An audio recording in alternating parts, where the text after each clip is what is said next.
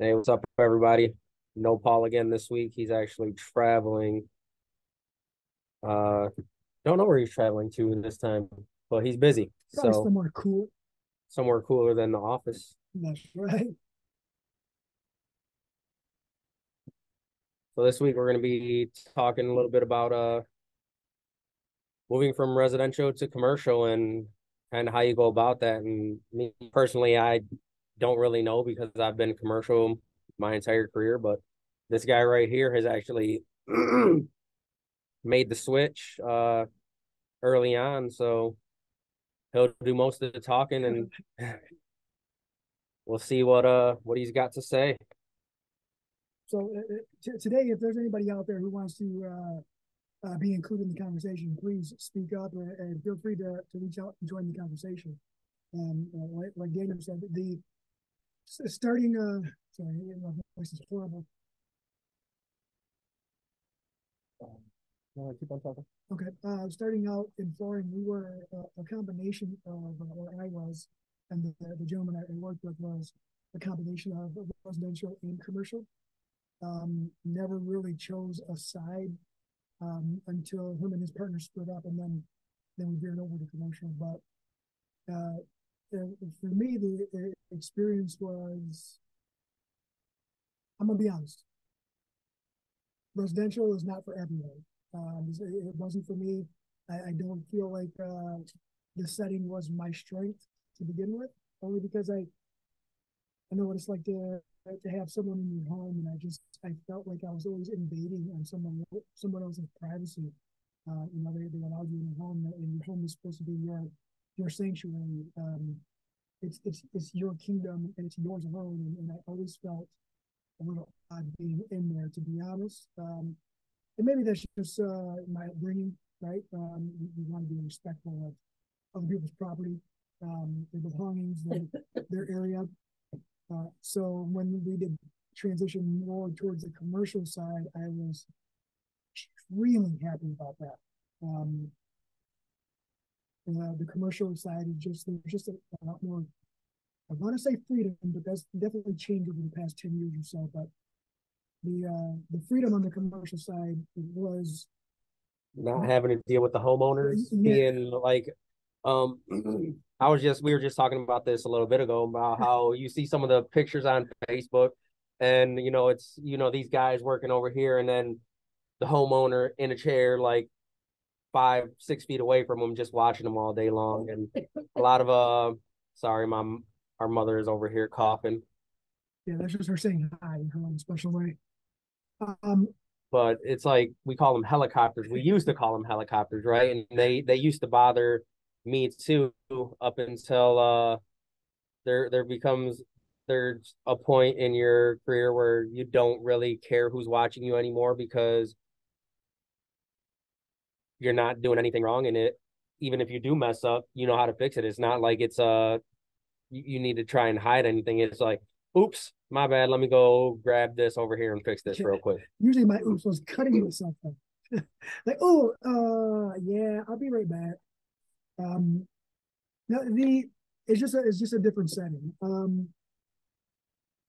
Understanding the difference as far as communication with the homeowner versus a commercial site where you're dealing with other traders in general. Um, the communication aspect is a lot different. And I feel there's more etiquette involved in residential. And that's probably why in my younger years I didn't really like it, right? Because I there was too much structure that needed to be in place for me, and I was a little rough around the edges when I was younger. I was not um, I was not the easiest person to talk around. I I struggle with this to this day. Is I have a very thin filter, and back then I had no filter.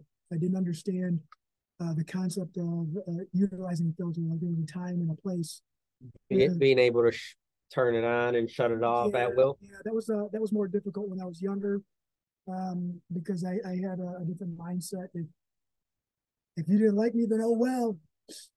Chances are I don't like you either. That was my mindset when I was 18, 19, 20, probably 21 too. But um, when you go from the household and the residential setting, whether it's like HUD homes or any of that type of work to, the high end portion. There's a very broad spectrum there, right? Like there's a lot you can get away with in certain scenarios, but I'll be honest, I was never in those, $500,000 homes or $1 million homes. I don't think that our skill set when I was that young and the gentleman that I worked with or for, that wasn't something they went after either. And thank you.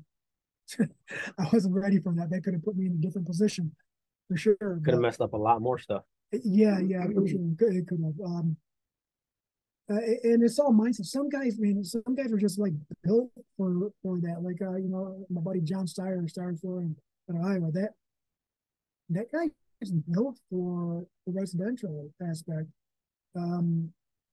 He's just he understands people, right? And that's been his line of work. And it takes a certain person to thrive in that atmosphere, that environment. Could I do it now? Yeah, 100%. I'm fine now. Like I understand now. It's a little bit different. I'm a little bit different, a lot different. And everyone is a little more understanding. But the commercial industry is where I find my comfort. I will always remain comfortable in any commercial setting.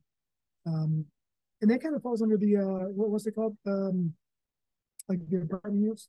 Multifamily. Yeah, it falls under there too, like assisted living.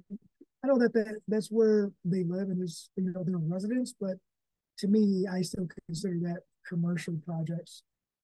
And then transitioning over was super easy, super helpful. It was more our strength anyway. Give me, 50,000 square feet. We're going to perform rather than a 5,000 square foot home where I just felt like you were in a can. Even 5,000 square foot home is still a big home. Yeah, and I think that's one of the things that Paul probably wanted to talk about too, was because you get these guys that are, strictly residential and they're 1-2 man operations. And then once you get into a commercial setting, I mean, there's sometimes where we have 5, 6, 7 people on one project for, months straight. And just having the manpower to be able to do something like that and not, kill yourself, work yourself to the ground. But also, you're looking at the cost of the product. If you're selling the product, you're going from, having a house that's a couple thousand square feet where you're coming out of pocket, essentially a few grand to, I mean, some of these commercial projects are millions of dollars. Yeah. That's above what we're trying to do right now, you guys. So don't get that wrong.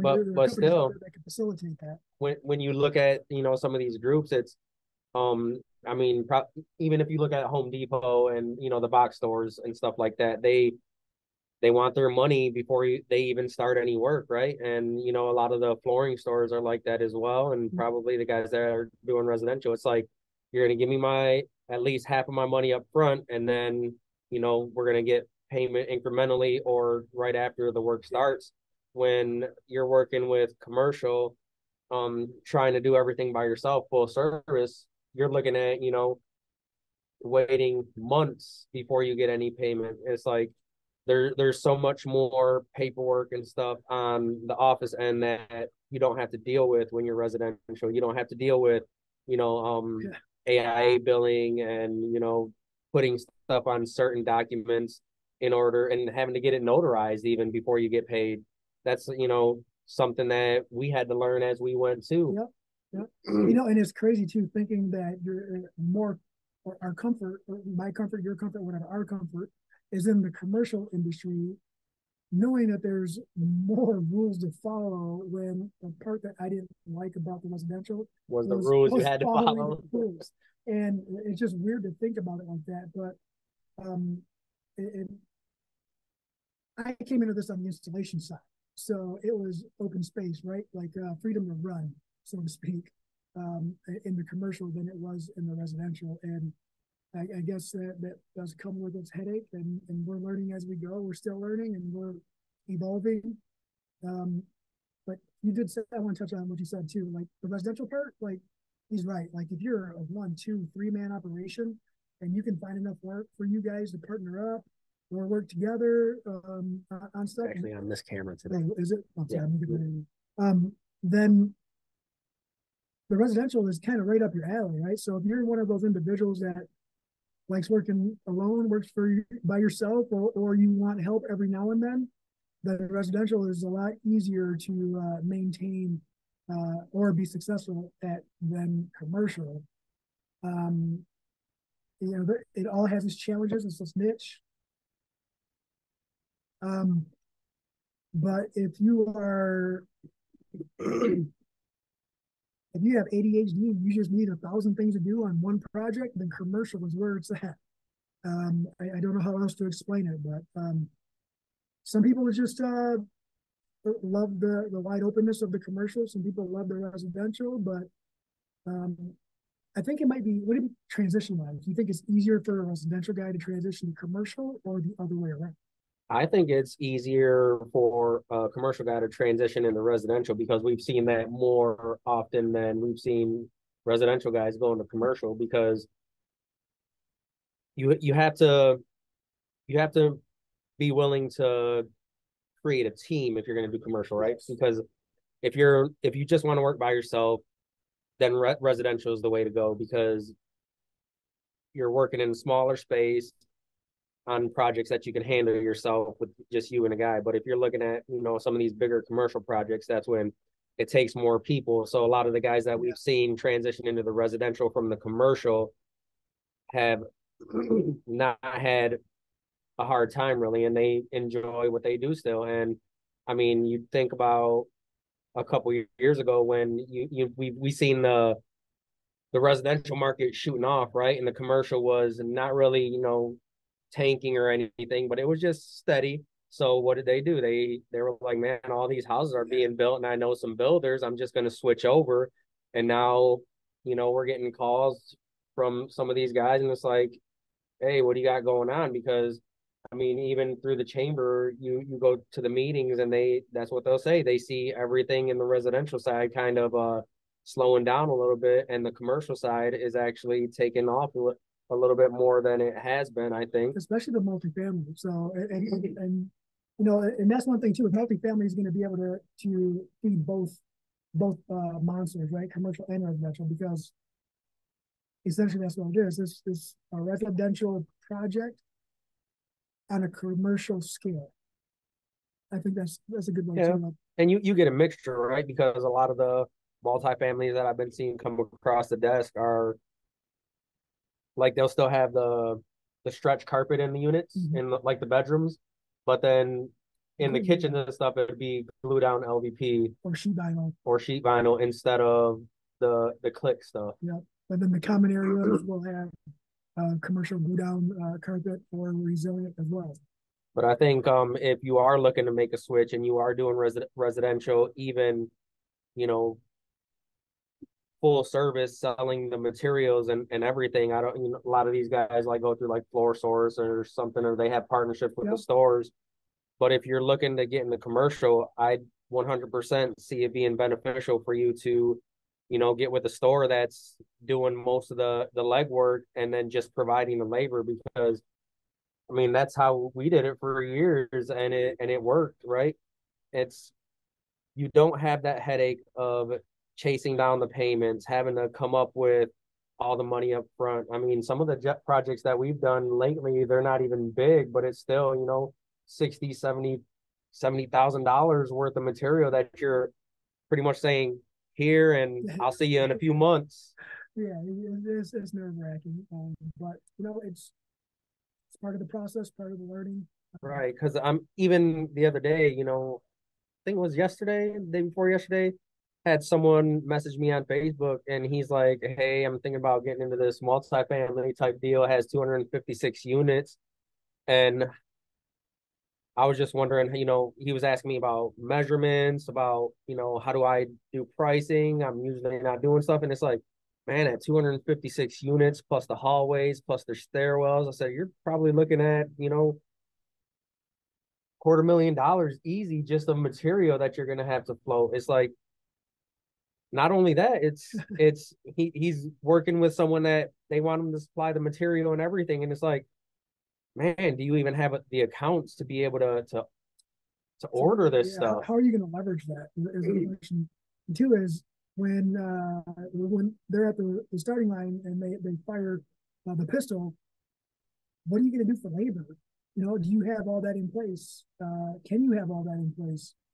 I mean, there's a lot of variables to think about it, you know, and I go out like this and I tell people like this, you know, because we have a sized project that we know is outside of what we can handle, right? Like we understand everybody has limitations. Even if we do reach out to our network and try to use some of the guys and the installers that we know for help. There is no project too small, but there is definitely a project that is too big. And knowing your limitations on that right away will help you a lot. Like I think that at some point we may have taken on more than we could chew. And it didn't always start like that because scheduling is all over the place in commercial. Residential is actually fairly easy to schedule as long as you have the material. But commercial, there's a lot of variables that push you back or want you to get pushed up. And I think we've been to the point where we were working way too much to accommodate everybody else's schedule changes, thinking that we were going to lose work if we said we can't accommodate. And you know, in some cases we might have, and in some cases we probably do right now. But it's okay to say no, or I'm sorry, that was, I cannot accommodate that schedule change. Right. And if you're thinking about, I definitely feel free to reach out to us. And, like I said, someone on Facebook reached out to me with questions, and man, this all we want to do is give you the information to make you make the right decision, but we can't make it for you, right? You're gonna do whatever you want to do. So just be informed, right? And that's what we're here for, to inform everyone and just kind of let you know what we've been through. And I think if you are making the switch, looking back, that's the best bet, is to get with another a contractor, a flooring contractor in your area, and start on the labor aspect only, and see how far that can take you before you even think about doing at least any big projects. I mean, we've done you know projects where it's just, even at schools when we were first starting to sell, it's like, Yeah. a few rooms here and a few rooms there. And it's like, when you're self-funding, it's hard to watch that money go out and not knowing when it's gonna return. It's easy to overextend your finances because, I mean, you can look at it like you're going to get it back, but when timing is very important, extremely important. Timing can make or break you for sure. Right. So, just going back to those when they pay, when residential, you're essentially asking for money up front, you're getting it, and then you're getting your money pretty much as soon as you're done. We have commercial projects that I've been waiting for payment for probably 2 months now. Mm-hmm. And we have some contracts or some bids proposals that go out and they come back and it's like, hey, you're asking for a net 15 or a net 30, and we pay net 45 or a net 60. Is that okay? And I mean, that's a matter of, absolutely, we will work with you because we want the work. It's, if we say no, they probably are not going to change their pay schedule to accommodate you. And on the other hand, you may already have some relationships with contractors, and they understand. All these or these large contractors started out in a position where they couldn't afford to do what they're doing now. They weren't at that size, and some of them understand that, like, if they see value in you, then they may bend the rules a little bit, but I would not make it a habit on asking. But just be transparent, like 100% be transparent. If you can, you can. If you can't, you can't. But don't lead them to believe you can when you can't. That's just nobody likes to have egg on their face. You know, on another note, you salesmen, flooring stores out there, you know, chances are one of your guys' installers or one of the crews has someone out there who gets a lot of phone calls about work and selling product. They don't want to deal with it. They defer that. But if you guys have meetings with them and say, hey, if you guys ever get these phone calls or get clients asking you this or that about a product, if you supply it or if you can or if you want to, and I mean, obviously it's not stepping on your toes, right? Like you want to bite the hand that feeds you. It could generate more revenue for you guys too, but man, be honest, give them a piece of the pie. You know what I mean?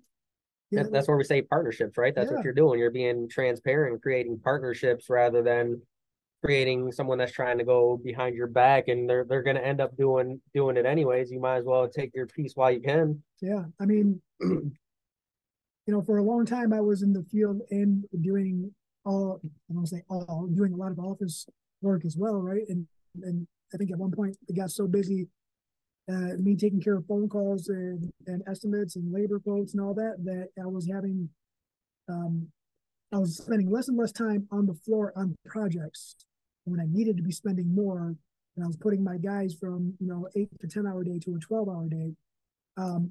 But also when I was on the floor doing the installs, I was go, go, go, no lunch, no break, because I know I'm going to get a phone call. I know I have a meeting. I know I got to leave for an hour, you know, and I have a half-hour drive, you know, and I'm going to lose 3 hours. Or I would send the guys home and I would stay and make up for that time. So I was really not doing myself any favors. But my mom's trying to technology over there with a very easy printer. Is it out of paper? You gotta fix that on the computer. Anyway, guys, sorry. You want to help her real quick? No, just leave it alone, Mom. We'll do it when we're done. Where was I at? I lost. Sorry. Spending too much time on the phone and not enough time on the floor. So, and then the transition to the office part was, in order for me to justify being more available for our clients or partners, I had to start making additional funds on the sales portion. And that's where the partnerships come into play. Like, hey, I have a client looking for this. Can I purchase material through you, but leave me a little bit of room for the margin? And that's how it really started. Once again, I wasn't responsible for the finances out of pocket, but I did owe them the dollars and cents once everything was said and done. So that did help with a little bit of the transition from labor to sales.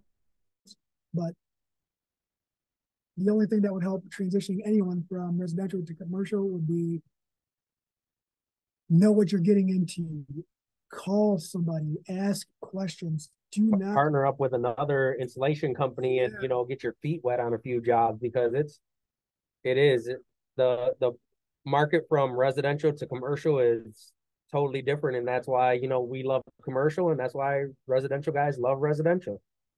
Yeah, and just for the residential guys who are making the transition, hey, just understand that there's a lot more science involved in commercial. There's a lot more for you to understand and to know in the commercial world. And I'm not taking a shot at any residential guy because or office. It's just there is way more that could go wrong in a commercial setting than there is in a residential setting, depending on what type of residential. Right, because if you're just doing carpet day in and day out and you're stretching, you're not really worried about moisture readings or anything. But if you do wood, you're constantly having to check the moisture of the wood to make sure that it's within tolerance of the product you're installing anyway. So like you said, it depends on what you're dealing with. But in commercial, I mean, you're dealing with concrete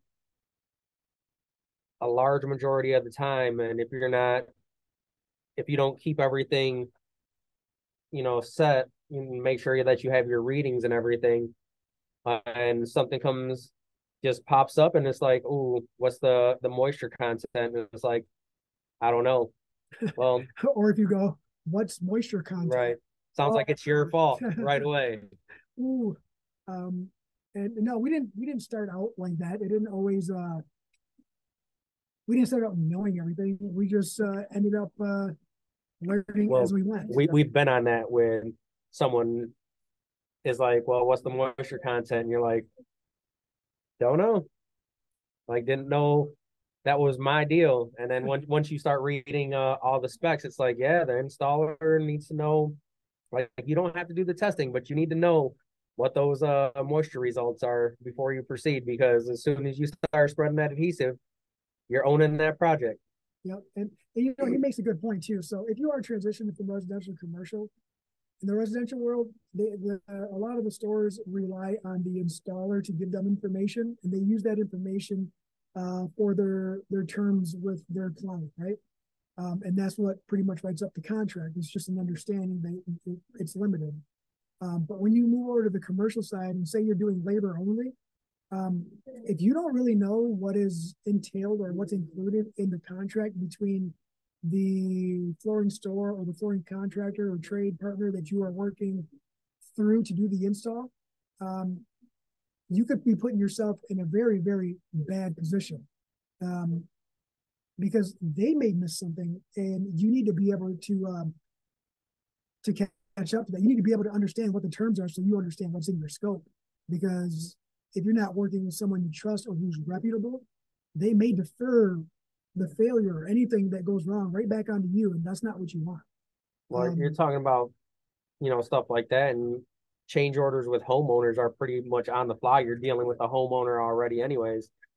And in the commercial world, some of the documents I've seen, they state right in there, any additional work, even if you get something signed, is not going to be paid to you unless a change order is issued. So you have to, go through more hoops, and it really does suck sometimes, because sometimes it just puts you in a spot to if you're like, if I don't do this, I can't continue.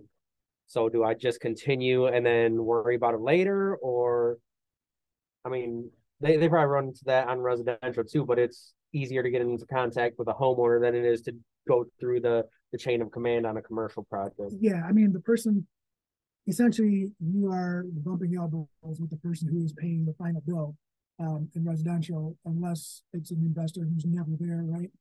Um, and you can get a verbal, you can talk face to face, say, hey, we ran into this situation. Hey, look what we found.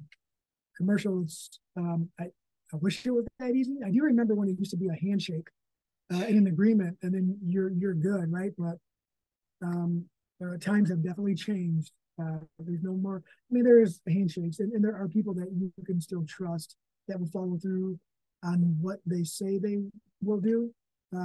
However, there are still documents in place and systems in place to make sure of that. It's just, you can trust someone and give them a handshake and understand that they are going to come through without the documentation right then and right there. Then you can go ahead and continue on and with forward progress on the project itself. But I think this one's going to be a quick one today. You got to get your son over to practice. Paul's traveling, and we don't really have any. Jose was on here for a little bit. He said that he's making the transition right now, and it's a different world, but I mean, it's definitely a really good world to be in. So if you do want to get into commercial, like I said, my advice is to get with a flooring contractor in your area and start out with labor only, so you're not eating the cost of all that material right away. Plus, and learn. Plus, will these manufacturers or distributors even open you up an account? When we made the switch from labor only to full service, there was some distributors and manufacturers that told us straight up, no, we're not gonna even open you an account because of the other people around you. And it wasn't until they start seeing you constantly, like, hey, this is legit, we're actually doing this, then they're like, all right, we'll work with you. Yeah. We it's like, hey, I really need this. If you don't sell it to me, I'm gonna go over here. Like, I need to figure this out. And just have a conversation with them, because I understand their aspect, right? Nobody wants to saturate the market with a sales team, right? They don't want, in an area that's got 20 stores, they don't want their product at 20 stores and have everyone bumping heads against one another. I get it. I understand. However, hey, let their margins separate them. Right. Let their skills separate them. That's one of the things too, is working with your margins, because when you do get into commercial, a lot of it is low bid rules all until you have a stronghold on what your niche is, right? And um there was a project that we lost. When was that, last week or the week before, when it's like on it was like just over 100 grand, and we were within $4,000 of the low bid, and it was like, sorry, like that's all it takes is less than 4%. You put all that work into getting these proposals together. They look through all of your details. They bypass all that. They look at the numbers, say, "Oh, yep, this is the lowest one. We're going to go there." Not always, but that does happen more often than not. You'll get the clients that love you enough to where you're the only person that they're going to call, and we love those clients. So I guess I'm gonna have to close this out on my end pretty soon, pretty quick. But in closing, for me is here are my thoughts, my opinions. If you are in the residential market as an installer or even sales, just the margins there could potentially be a lot greater than the margins in the commercial. And I'm just saying, like, you have a sale on a house, and say the average house for flooring on a 2,000 square foot house up and down is anywhere between $15,000 and $20,000, depending on what you're selling. You're going to have an opportunity to make a better margin on that project. But if you go to a 2,000 square foot commercial project, the margins on that are hard no in comparison. Like, they're just substantially lower because the market is a little more cutthroat, I would say. Yeah, but I think depending on the speed, we can do that 2,000 square foot commercial a lot faster than we'd be able to do the residential. So right, and it all depends on what your strength. So if you're one of those people that just like to be wide open and full throttle, commercial is where it's at. If you're, I'm not saying don't be meticulous, but just having that freedom to roam. But if you are one of the individuals that likes to go in and have an easier day or week, so to speak, right, and take your time, move things around, for the customer, the client, or your trade partner, then residential is a little bit more slower paced for individuals like that. To each their own. I like where we're at in our percentages right now. So it's a good mix. Constantly working on those, work in progress all the time. But yeah, if you guys got any questions, you guys should know where to reach us by now. If not, our first names, Daniel or Jose, at preferredflooringmi.com, or like I said before, and we shortened it, so at pfmi.team will probably be easier. But a lot of people, even after that, they're like, well, is there like a .com after that? It's like, no, just .team. That's it. But all right, guys. Hope you enjoyed this one, and we'll catch you guys on the next one. Good one.